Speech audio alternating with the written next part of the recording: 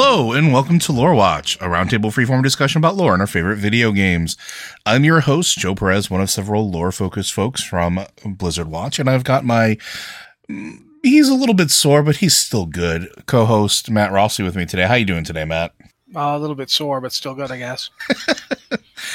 Today we're going to be doing a little bit of, a recap. We've got a lot of messages from you, our Patreon supporters, as well as folks that have been listening to us for a very long time, and asking us to cover the most recent cinematic that just released. In fact, the entirety of last week's story element, as we were unlocking the chapters of Zereth Mortis. As a reminder, if you do have questions or suggestions or things that you do want us to cover, be sure to go ahead and send them in. You can hit us up at podcast@blizzardwatch.com. You can also send it in via the Discord channel. We have one set aside for patron. It's patron Q and podcast questions. You can go ahead and put them in there. We do look there first. And you can also go ahead and toss them into our Q and podcast questions channel if you aren't a Patreon supporter, which again, we understand times are tough.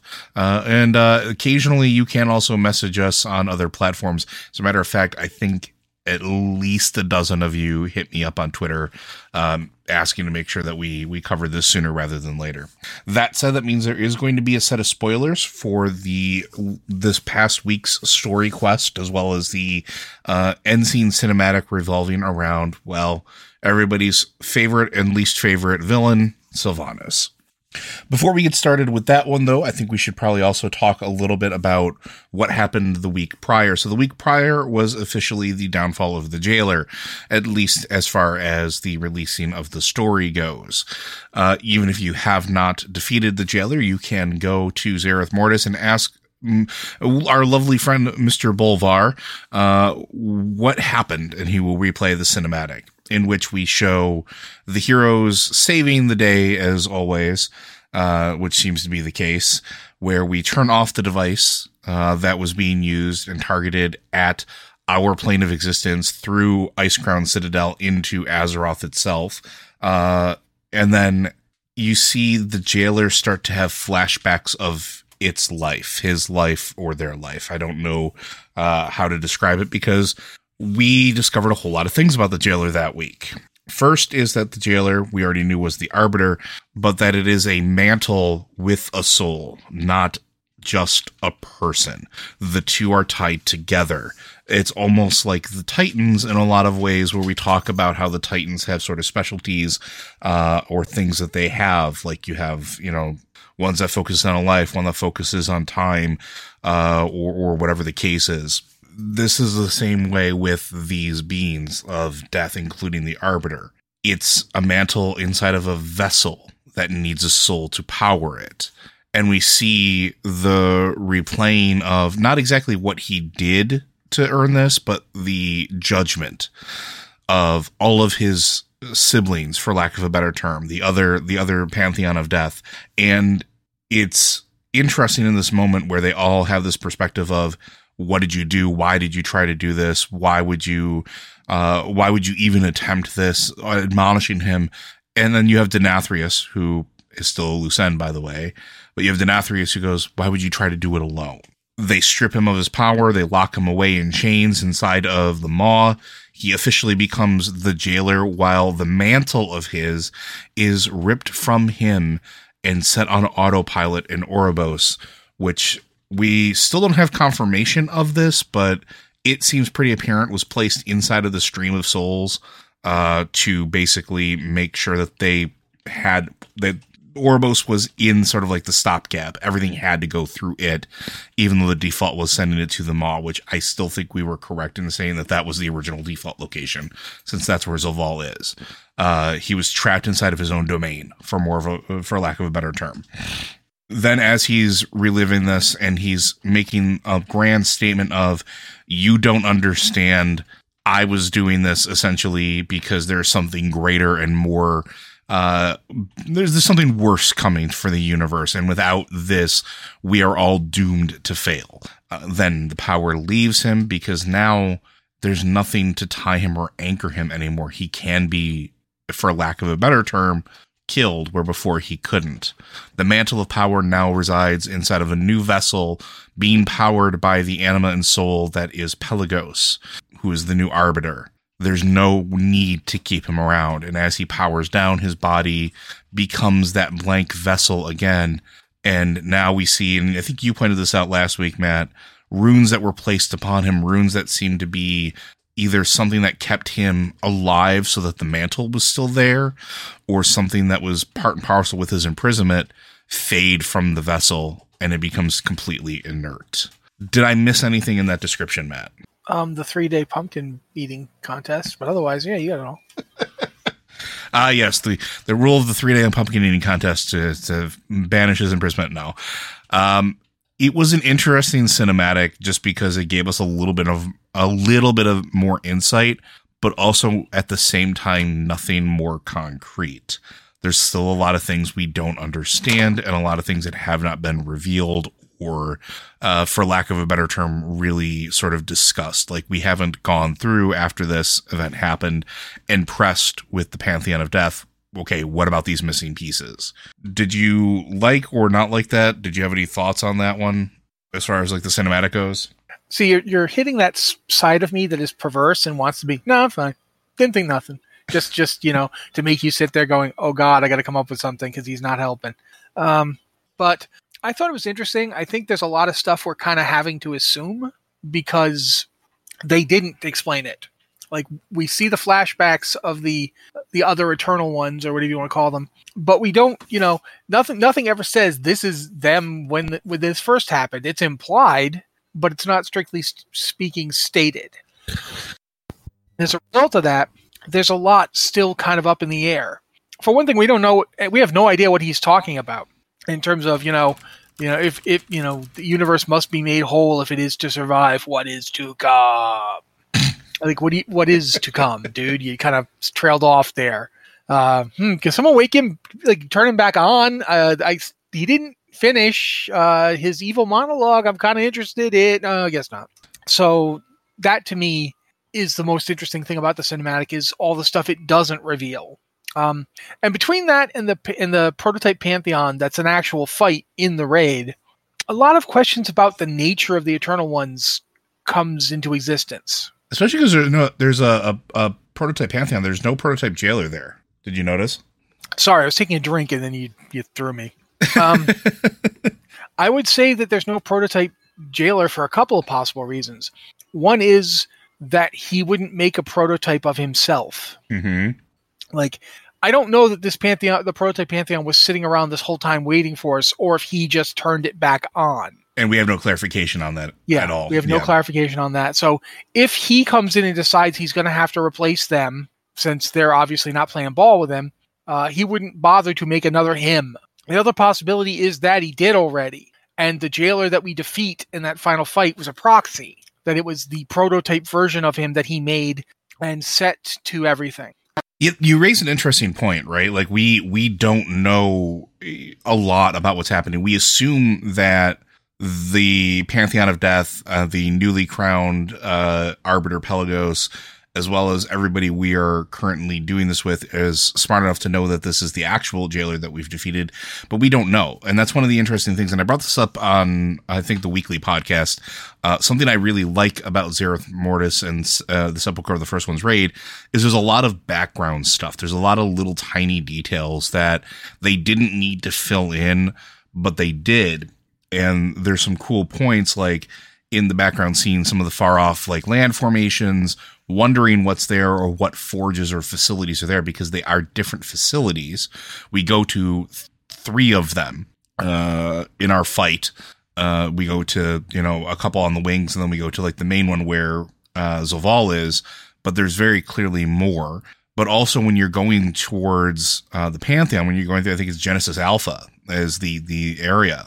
When you're making your way through that, right before you go there, if you look over the sides, there's just rows upon rows upon rows upon rows upon rows of blank vessels right before the Pantheon, the prototype Pantheon.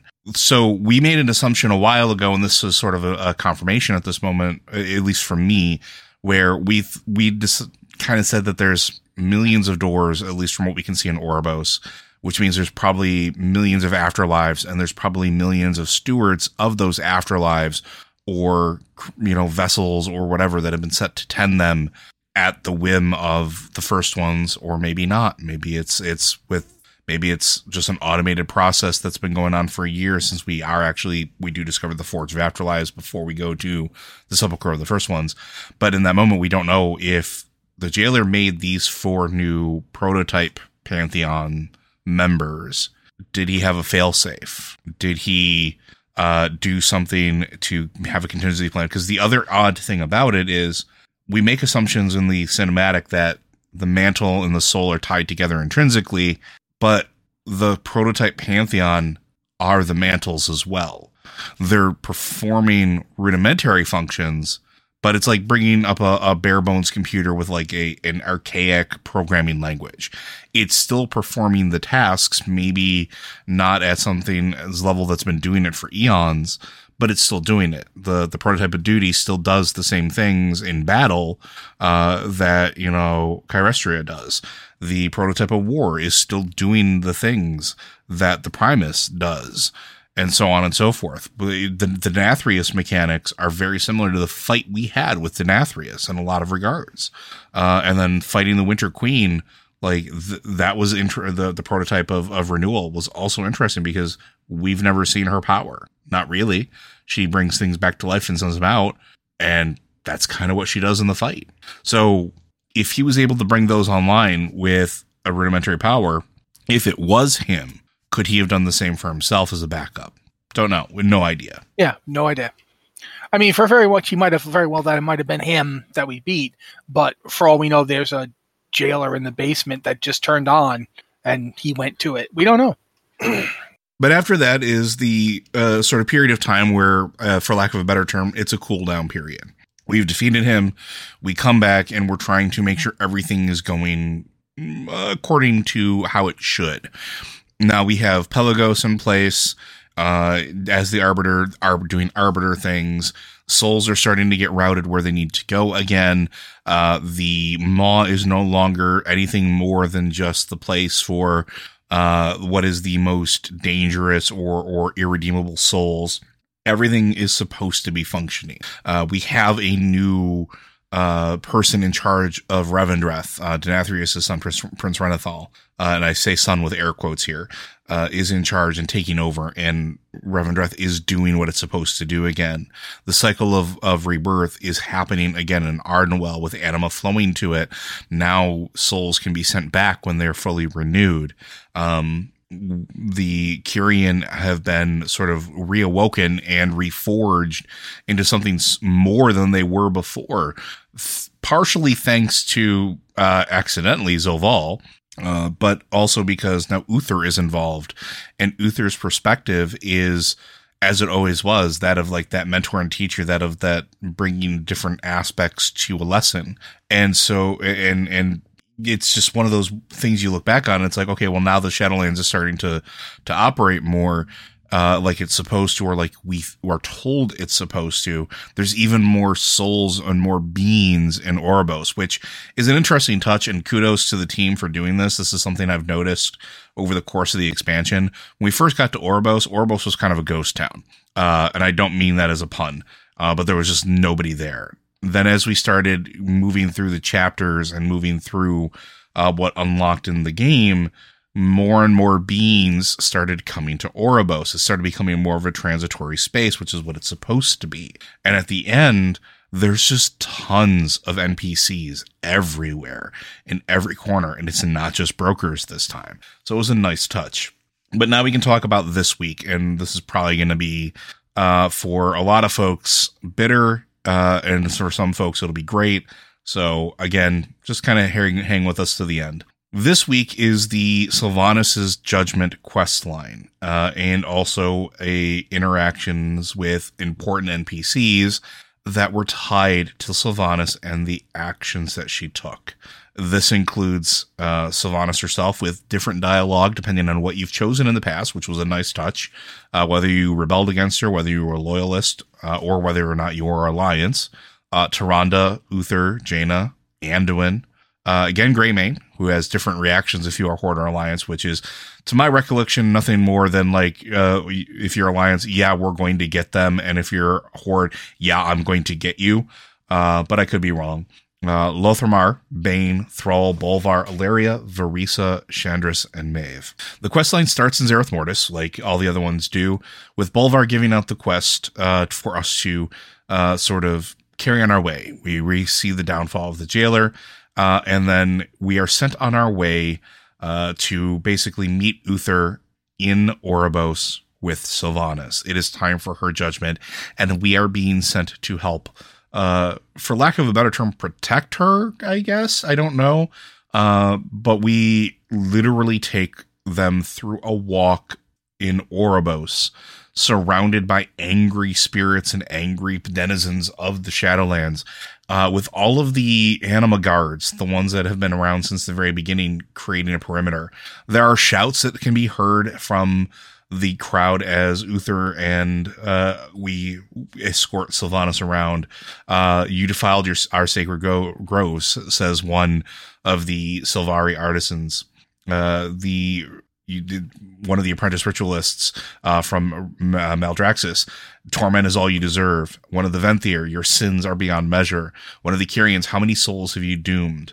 An orc soul, we trusted you, you betrayed us all. A night elf soul, my home, my family, all burned to ashes. And then there's Uther in the final moment as we walk up to, I think it's Valnashara, the voice of the Arbiter. Is it justice they seek or vengeance? And Sylvanas delivers a line, anger and pain make it difficult to tell the difference. And for me, before I go on, there's a lot of truth in that moment. When you are, I liked this entire interaction because it was a little thing, but it represented a much larger stroke of what Sylvanas' actions have really affected, who it has affected, and the ripples that it will have for a long time to come. But her statement is something that I think is true. When you are angry and in pain, it is very, very hard to tell the difference between justice and vengeance sometimes. And if it consumes you to a certain point and becomes nothing but your focus, can you even tell the line anymore? Is the line even existent? So after that, we arrive at the Arbiter's Chambers, and we talk to several NPCs that are around. They're all the ones that I just named, as well as several denizens of the Shadowlands there. The most important ones to me is that at this trial, all of the named ones, and particularly Ilaria and Varisa, are there, having not seen their sisters since the comic where Sylvanas did not have them killed. It was going to be a weird interaction, no matter what. We talked to the Arbiter, we talked to Pelagos, and the judgment starts. And this is a very interesting moment, and I think this is the divisive cinematic that starts to play. Pelagos says that you know in your heart whose judgment you must be submitted to. And Sylvanas looks, and it's beautifully done in this moment. You can see the emotions play across her face, and she calls out that she submits to the judgment of Tyrande Whisperwind. Tyrande stalks out of the crowd, and with a very animalistic, very feral posing, which I thought was masterfully done. You could see the anger and tension in her. She walks up to Sylvanas and brandishes one of her warglaives at her throat and says, "Death is too good for you." And Sylvanas goes, "Death is a mercy, and I do not expect your mercy." And in this moment, there's an exchange of looks between the two. The warglaive is lowered, and Tyrande walks away, saying that the prisoner is in her care. Maeve and Chandris come and grab Sylvanas, and she submits herself, and they walk. We are treated to a scene where the two are overlooking the well of souls, the souls that are going the flow through Oribos down to the Maw. Less souls this time, but still the light and the pull of it is there. All of the other NPCs have joined us at this point, and judgment is rendered. The judgment is that Sylvanas is now doomed, or at least sentenced, to the Maw, but not as a prison, and not necessarily permanently. She is sent there to find every single soul wrongfully condemned to the Maw, and to set them free and send them to where they need to go, to be judged by the Arbiter and sorted to their proper places of eternity. She is then assigned a watcher, which I thought was also an interesting move. And I don't remember the name of her companion, but Tehran's owl. Dorna, thank you. Is given the task to eternally watch Sylvanas until the task is complete. And with this, Sylvanas nods at her sisters and leaps into the maw. After this, we can go and talk with all of the NPCs that are around with very interesting conversations. And it's interesting to see what they all think about it. A lot of players were not happy with this cinematic. I am, because it's what I expected. Now, I've just talked a lot, and I'm going to let Matt give his reactions here, since Matt plays an elf a lot more than I do. What did you think of this, Matt? I think I cursed my inability to chew fast enough. I've thought a lot about this since I watched the cinematic the first time. And I've watched it a few times since. I don't think there was ever going to be an ending that could possibly satisfy the entire fan base. There are people that I know and respect who fundamentally feel like Sylvanas' actions since the beginning of Battle for Azeroth were wildly disparate from the character that they knew. I don't understand how that can be. Mm-hmm. Sylvanas has basically been doing horrible things the entire time that I've known about her in World of Warcraft. I keep coming back to that quest line. The first one that sends you, the Horde one that sends you to Ashara to try and collect stuff from color pools to cure people, to cure a poison Tauren, which they deliberately did to kill her because it would be interesting to study. And there's nothing you can do about it. And the fact that she's, from the beginning, they were kidnapping people from South Shore and gnomes and using them as test subjects. Hey, remember from the people farm? Yeah, original World of Warcraft. Not even like the stuff they did in Cataclysm with the farm. Like original WoW, they were doing this. So from my perspective, there never has been a redeeming aspect of Sylvanas. She's an interesting character, but I didn't expect her redemption. And they managed to explain how her personality could have shifted from her living days pretty well without excusing what she did, which I will give to them. They did a really good job with that. I believe that this Sylvanas does feel remorse, but at the same time remembers every action she took. Mm-hmm. And that's a good thing to have achieved. And they didn't backpedal from it. Yeah. At no point does Sylvanas claim to have been under the jailer's sway. In fact, when Pelagos tries to hold that up as an option, she flatly rejects it. She says, no. My actions were my own. He never controlled me. My actions were my own. Yep. I like that. I think that's a good step. The problem here is, would killing her have been sufficient? Like, she can only die one time. You know what I mean? Like, she dies, okay, it's over. And all the people that suffered, the weight of what she did is far greater than your own life. It's one of those situations where you sit here thinking, is death a sufficient penance? Is death a sufficient punishment? And it's hard to say yes. I mean, they're not going to torture her for like years and years and years so she experiences what all the people she sent to the maw experience. The problem is that her crimes are such that it is hard to come up with a suitable punishment for it. Now, whether you think that Sylvanas, there are a lot of people who think Sylvanas is the victim of bad writing by specific people. Actually, can I just rip the Band-Aid off here? Yeah, go for it. A lot of people think Alex Afrasiabi had a grudge against Dave Kosak. Because of what happened to Garrosh. Yeah, because of what happened to Garrosh, who was Afrasiabi's, creation. And so Afrasiabi sabotaged Sylvanas. Now, I get why people say that. I don't think he did a lot to make her any worse than she was before, but I do get why people say that. And it certainly is, I will not put it past him. I don't know what he did. I wasn't there. But we've learned a lot about Alex Afrasiabi recently that it suggests he might have been that petty. I can't comment to it. But if you're one of the people who feels that way, this will not satisfy you because Sylvanas is basically gone. She will be gone for who knows how long. We're not going to see her for a while. That's not what people who like Sylvanas want. They want to see Sylvanas. They want her to be around. But I think it is the best possible outcome for everybody. It's the one that if no one is satisfied by it. I don't think Tyrande was satisfied by it. I think it was just the best they could come up with. Well, and it's a situation, and I'm talking in game. I'm not talking the writing team. I'm talking in game. It's the best solution they could come up with to attempt to redress. It's not just to punish her. That's not the goal of this. Wasn't just let's punish Sylvanas, because she's already living her punishment. Mm-hmm. The goal is to, as much as you can, fix it. It can't be fixed. It can't be undone. But you can do some work to I don't know what word to use. Ameliorate, redress, return. Give these people some kind of peace. Save the unjustly imprisoned in the maw from that fate. It's almost indemnification, right? It's trying to make whole again what was done or what was taken. You right? Can't. I think that there's a really truth to the statement that no trauma can ever really be fixed. You can't undo trauma, but you can attempt to rebuild or to build something new in its place. I think that's what the goal of this is.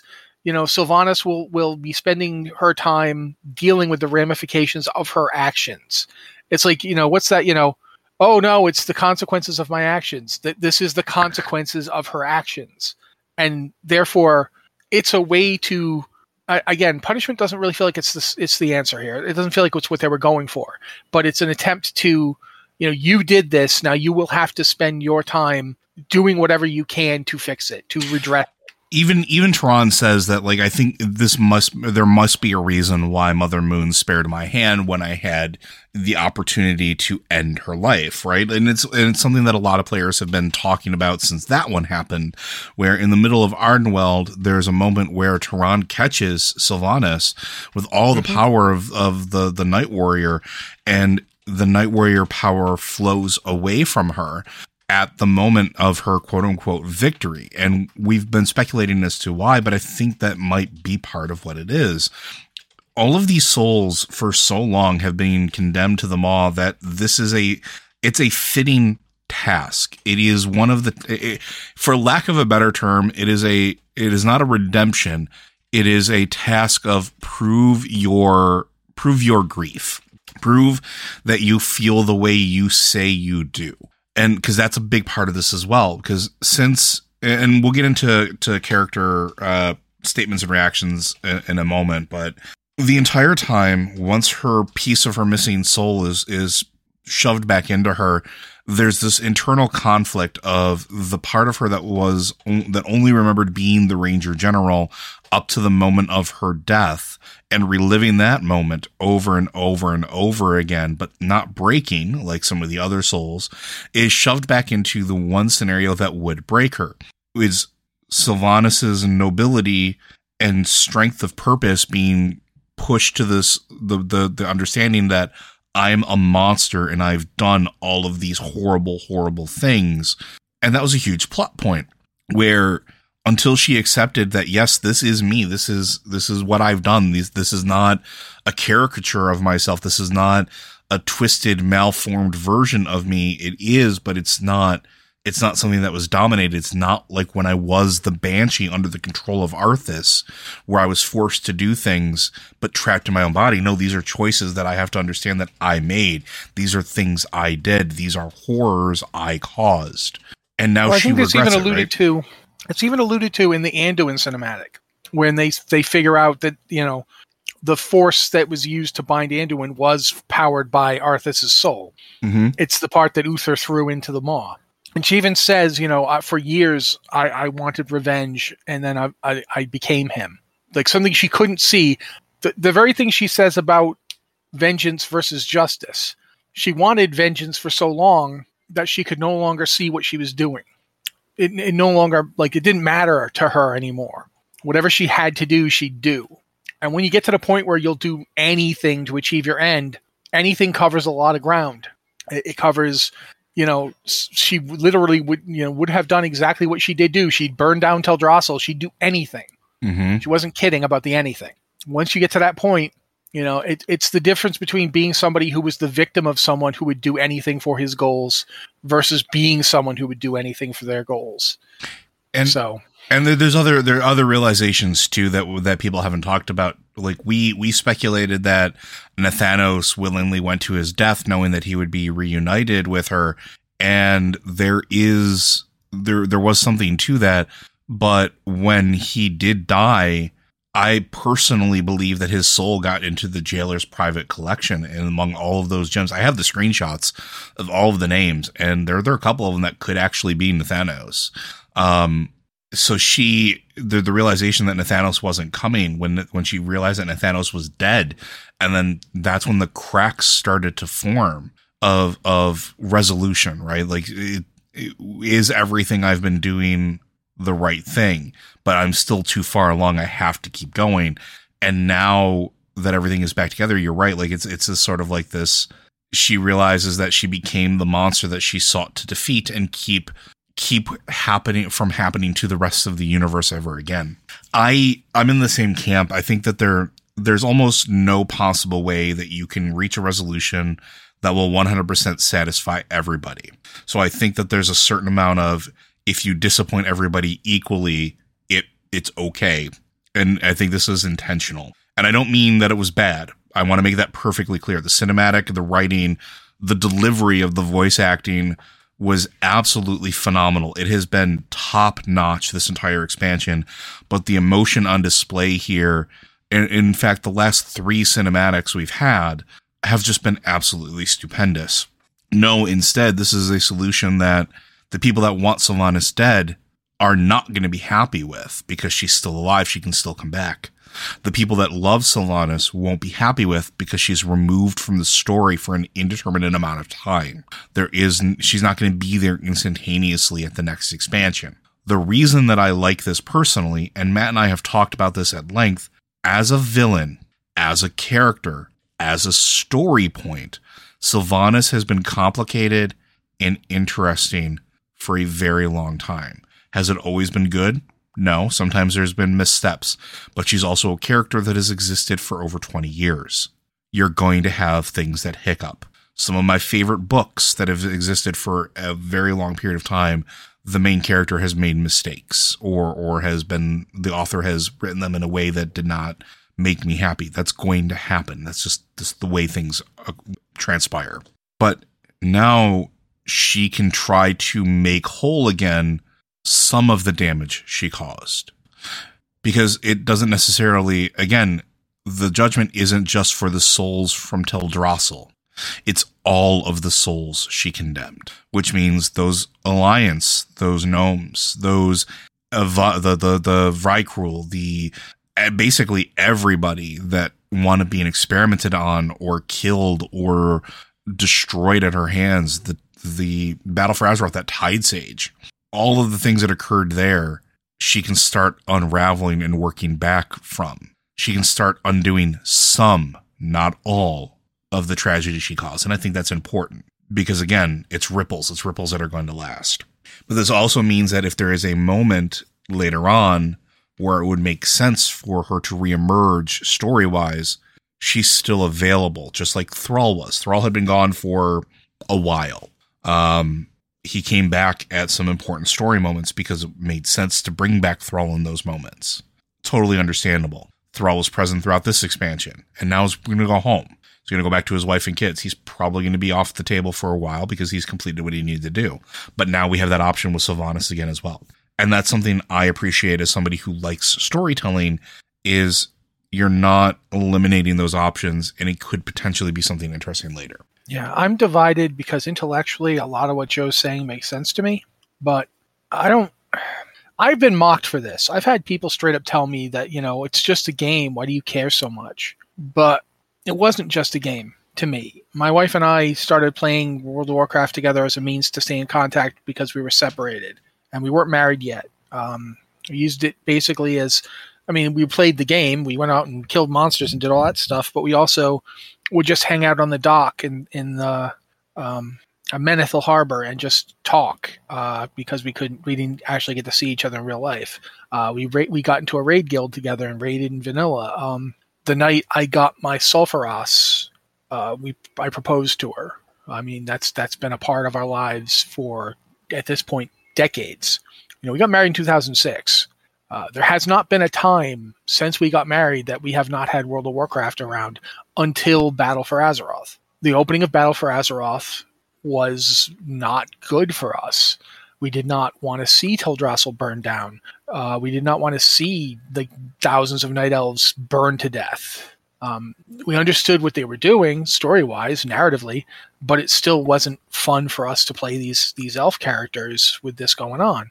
Yeah, and even me as a shaman, like I hated that. I hated that entire thing. That's not something that I would have participated in. Yeah, and ever since, it has affected my enjoyment of the game. It has. I'm glad that this is over. I'm very glad that this is over. And hopefully the next expansion will not retread any of this. I want us to move past it so I can maybe get back to enjoying WoW the way I used to. But narratively speaking, I don't like this because I don't like any of it. And not that it was bad or poorly written or anything like that. I've said repeatedly that I think in terms of their craft, the writing has never been better. The last 3 WoW expansions, the writing has been amazing. That's not my problem. My problem is a completely subjective one of not enjoying. Like, there are some really great books out there. One of my favorite books is The Brothers Karamazov. But I can't read The Brothers of Karamazov very often because it is a huge bummer. Mm-hmm. Is it well done? Absolutely. It's Dostoevsky's, he's a master, but it's still a really effing hard book to slog through. There are others. Something can be good, but not be what you wanted from the thing. That's something that comes to my mind often when I think about this. It's like, it's not that this was bad or poorly done or anything like that. It's that I did not want it. And it's been really hard for me to separate my critical faculties from my reception of it as someone who is playing it. I think critically speaking, they absolutely nailed it. And this was absolutely the best way they were going to end it, because it doesn't erase her personal responsibility. It doesn't excuse her. It doesn't make excuses for her. It doesn't give her any way. And there's no doorway out of it where she just dodges it and goes on like nothing happened. She doesn't show up Monday at the Horde meeting and be like, hey guys, what's up? And so I think it is possibly the best they could possibly have done with it. But selfishly, some part of me wants her gone and to never hear from or see her again. Even though intellectually I've said 100 times that Sylvanas is a fascinating, compelling, contradictory character who, by her nature, has created a ton of story. And she's like, War Crimes Sylvanas literally broke my heart. Like, it was the saddest thing to read.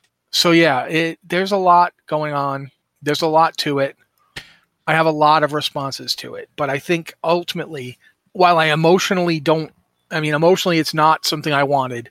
Intellectually, I think this might be the best they were going to get.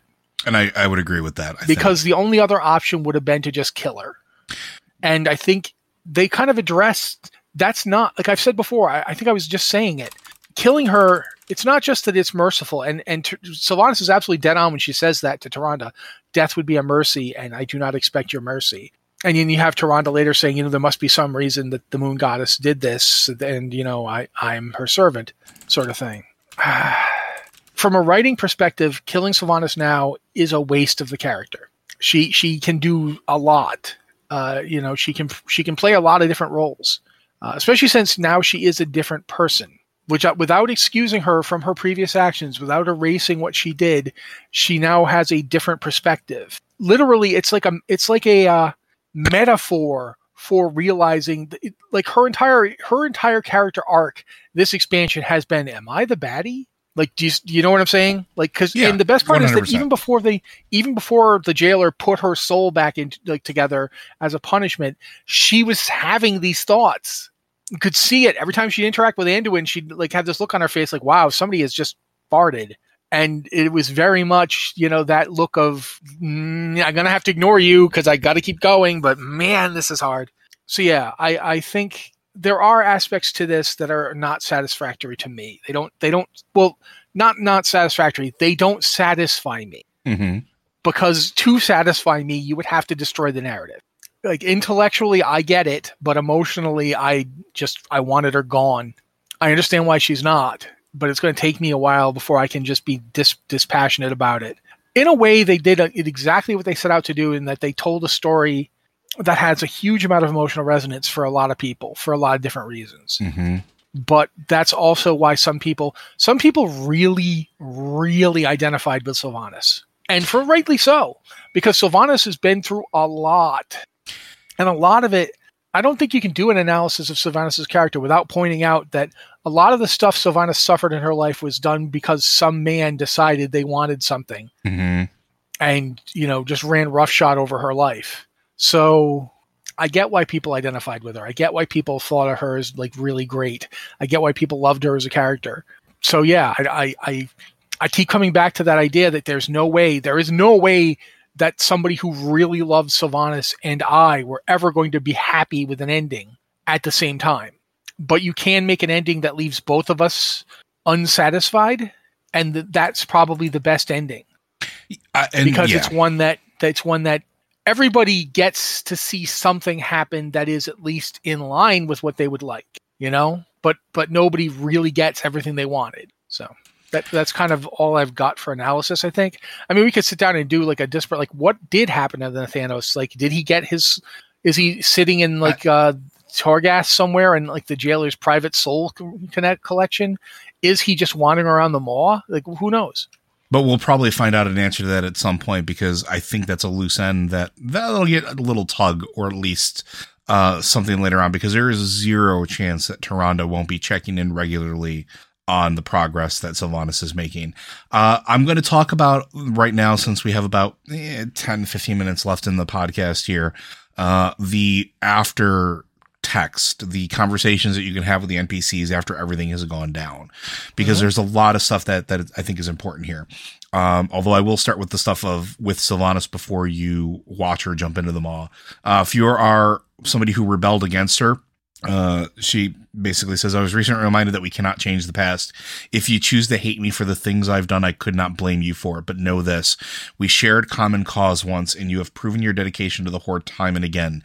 I hope that you will continue to defend it no matter what may come.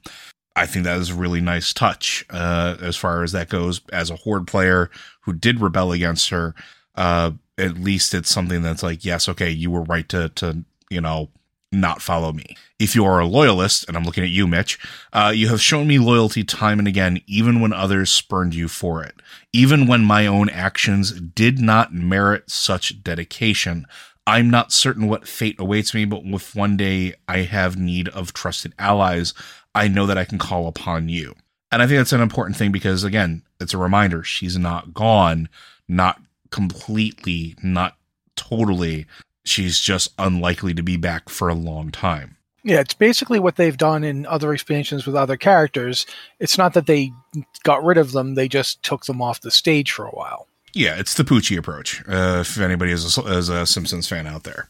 And then you have the Alliance player, where it's nothing I can say or do can change what I have done. My judgment is at hand, and I accept what comes. In life, I fought to protect my home. It is good that Azeroth has you and your allies to defend her. Farewell. Now we get into the other NPCs. Tyrande, the Banshee tore a gaping wound in the soul of my people. She set her home aflame and sent countless Kaldorei to the Maw. Whatever judgment the Arbiter hands down can never balance the scales. Nothing he can do or say will ever be enough. Uther, in life, Sylvanas Windrider served as Ranger General of Silvermoon. If you had told her then of the atrocities she would commit in Undeath, she would not have believed you. We all sometimes harbor darkness in our hearts. I nearly succumbed to mine. What I did to Arthas could have become the first step in a path of damnation. Yet from understanding flows compassion, and compassion can save us from any darkness. It is an ideal to which we must all aspire, though we must never forget that it does not come easily. I love this because it is true. It is a very Uther response. I'm very glad that Uther was back for this, because, yeah. And on that same chain of people that definitely understand hatred, Jaina as well. Hatred is a cycle, one that is all too easy to perpetuate, and forgiveness does not come easily to those who have been wronged. Years ago, I implored others to set aside their grievance and bring that cycle to an end.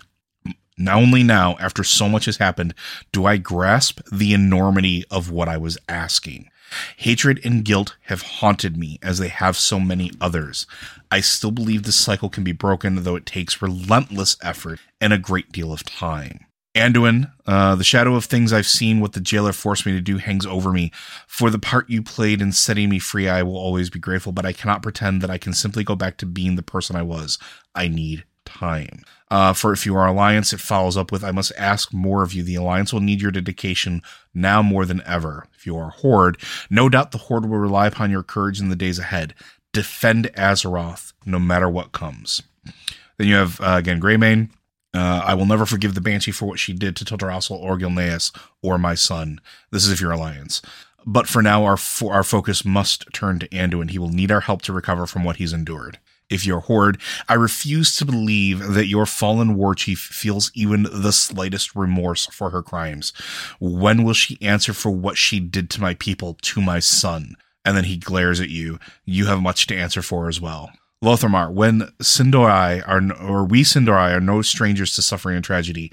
I've seen my people massacred, my kingdom razed, and all I revered defiled. When Silvermoon at last rejoined the world, it was Sylvanas who extended her hand and welcomed us into the Horde. Those days are long behind us now. Devastation and loss inflicted upon Azeroth by the Banshee Queen is nigh incalculable. The knowledge that I stood by while so much of it happened still haunts me. Perhaps in the end, judgment will come for me as well. Bane, Sylvanas had me imprisoned and tortured for defying her. Twice, actually. Though the pain she inflicted upon me pales in comparison to that of her other victims.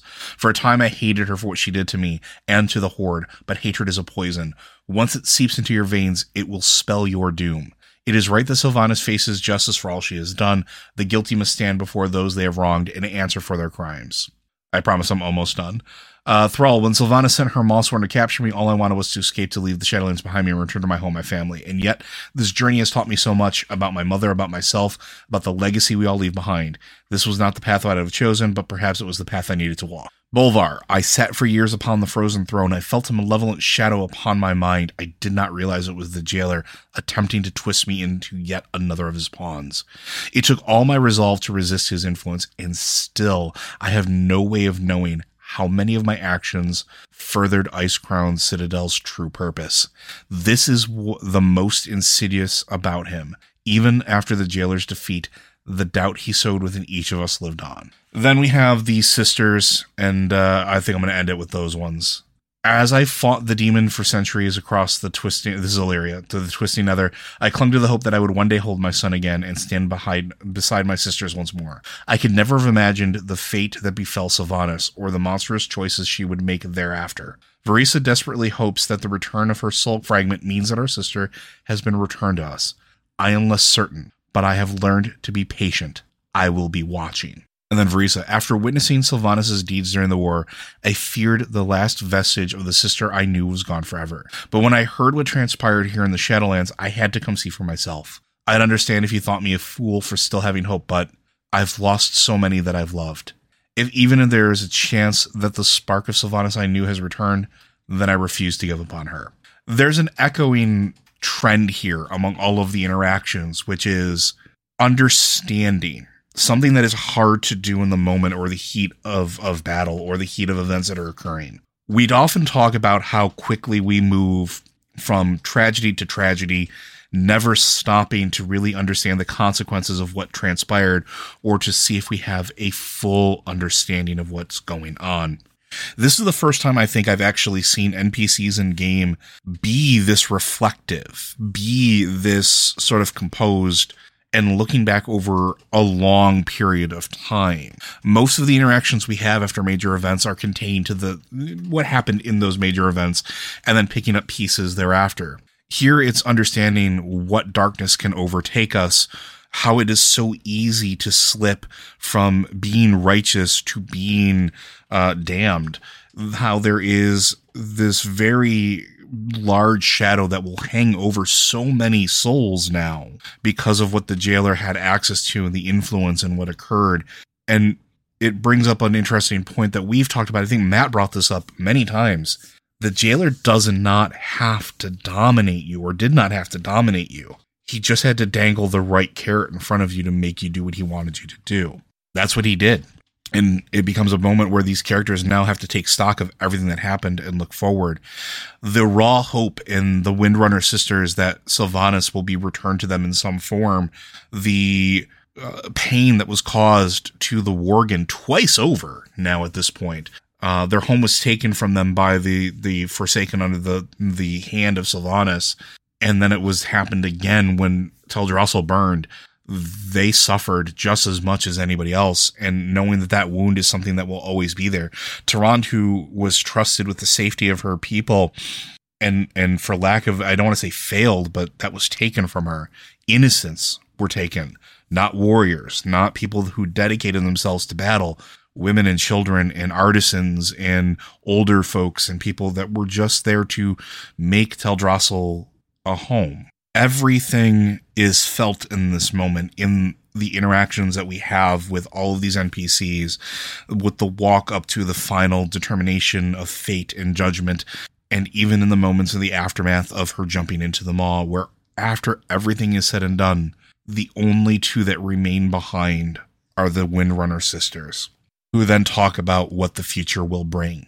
One who has lost almost everything, but still has her children. The other who has her child and her husband, but is at odds, where void lives in her now. She is mastering it, or at least attempting to, and to keep it from taking control of her or drowning her own thoughts and emotions. A husband who is a wielder of the light in such a profound way, at odds with her. I think she now understands more Sylvanas' position than ever before, as she literally has a voice in her head telling her to do things. It's going to be really interesting moving forward. And again, despite, I think, almost everybody not being 100% satisfied with this ending, I think it fits. And I think that is the most important part. It fits, and it hits that emotional value that we all feel towards it. Matt pointed out that people have made fun of him for his connection to this game. Me as well. I don't want anybody to feel out of sorts or wrong for feeling a certain way about this game. For a lot of us, this has been a story that has taken up a large portion of our life. We are tied up in its events. We have been playing it with friends and family. Some we have lost, some who are still with us. We have made connections through this game, through the action of playing a simple MMO that have reverberated and echoed for, in some of our cases, decades. I've stood at a friend's wedding. I have met the love of my life because of the game. Matt did as well. It's okay to feel strongly about this. It is also okay in this moment to feel very strongly about what happens in the story. It is heavy. It is emotional. It is meant to be. And I do want to take a moment to commend the writers and the cinematic team for their handling of it. It's really easy to glad hand and wipe away, oh, trauma occurred, and walk away to the next big thing, because it's a game about heroes. That's something I remember hearing years ago. Heroes can still feel. Heroes should still feel. And we are all heroes. So how you feel about the cinematic, good or bad, how you feel about the interactions, good or bad, totally valid. Don't let anybody make you feel bad about it. Before I take us on our outro, I'm going to kick it over to Matt for one last thing. Is there anything else you want to add about anything we talked about today, Matt? Tyranda's looking hench. She really is. Sorry, after you went through like that very emotional thing there, I felt the need to, it's like, tension breaker had to be done. But seriously, dang. I saw a lot of Tyrande thirst on my Twitter feed. A lot of it from people who normally had never thought anything of her. A few people discovering that they were into women for the first time. It was something. Tyranda's like bulked up. It was looking pretty good, actually. I like the fact that you finally get that sense of night elf to versus other elf proportions. Mm-hmm. Like Tyrande walking around Sylvanas doing the whole, you will do this. And she's like, oh, okay, you're way bigger. I had not realized this.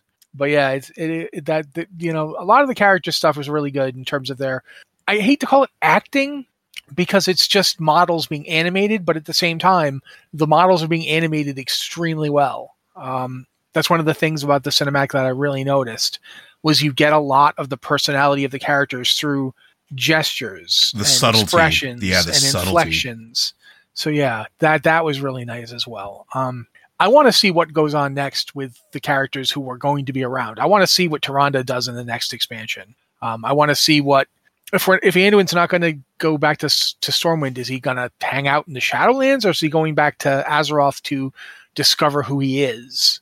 How is that going to work? Road trip. Turalyon certainly seems to have a very militaristic view that's going to be different than what Anduin would have done. So I don't know. It is something that there's a lot of possibilities here for future story, and I am interested to see what they are. I also liked Gen, in that Gen has never changed. Mm-hmm. Gen, he formed his opinion, and he's holding it. You know, he's never thought that the Horde could be trusted, and he doesn't think the Horde can be trusted now. And it's kind of hard to argue with them. Yeah. You know, the exchange, you didn't mention this one, but the exchange between Lorthamar and Gen was perfect on both their parts. Every time they've interacted, it's been perfect. Lorthamar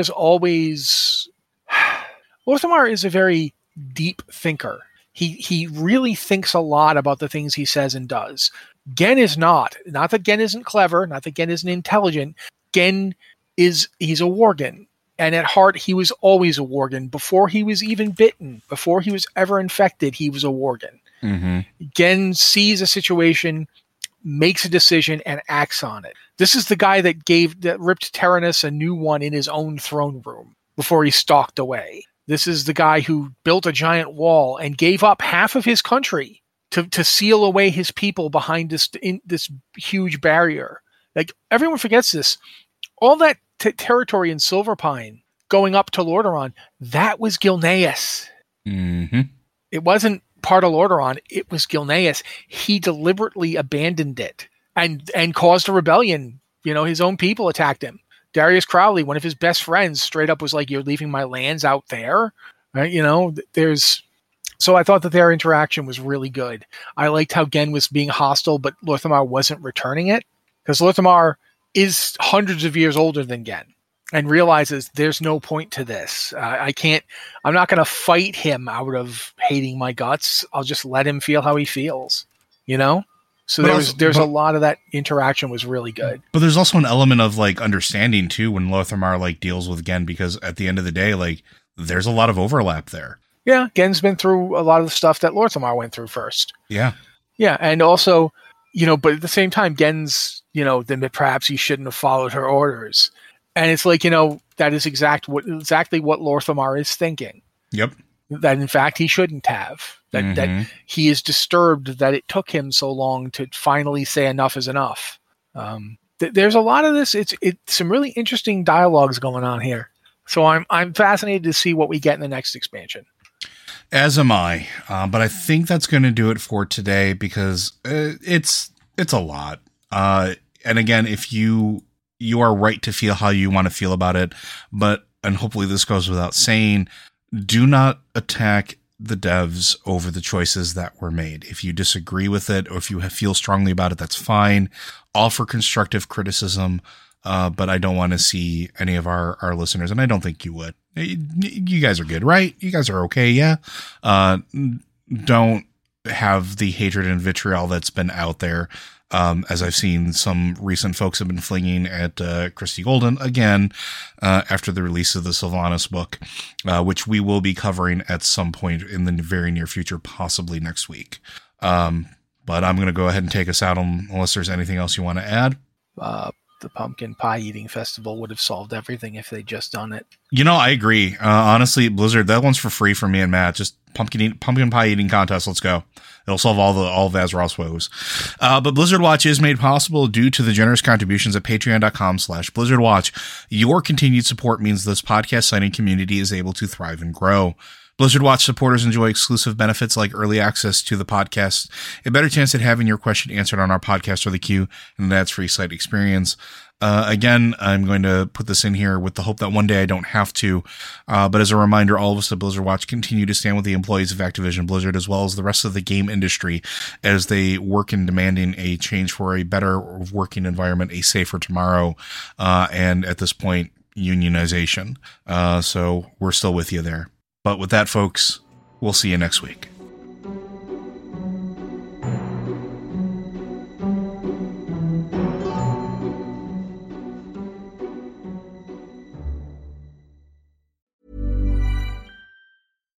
Subtle results, still you, but with fewer lines. Botox Cosmetic, out of botulinum toxin A, is a prescription medicine used to temporarily make moderate to severe frown lines, crow's feet, and forehead lines look better in adults. Effects of Botox Cosmetic may spread hours to weeks after injection, causing serious symptoms. Alert your doctor right away as difficulty swallowing, speaking, breathing, eye problems, or muscle weakness may be a sign of a life-threatening condition. Patients with these conditions before injection are at highest risk. Don't receive Botox Cosmetic if you have a skin infection. Side effects may include allergic reactions, injection site pain, headache, eyebrow and eyelid drooping, and eyelid swelling. Allergic reactions can include rash, welts, asthma symptoms, and dizziness. Tell your doctor about medical history, muscle or nerve conditions including ALS or Lou Gehrig's disease, myasthenia gravis, or Lambert-Eaton syndrome, and medications, including botulinum toxins, as these may increase the risk of serious side effects. For full safety information, visit BotoxCosmetic.com or call 877-351-0300. See for yourself at BotoxCosmetic.com.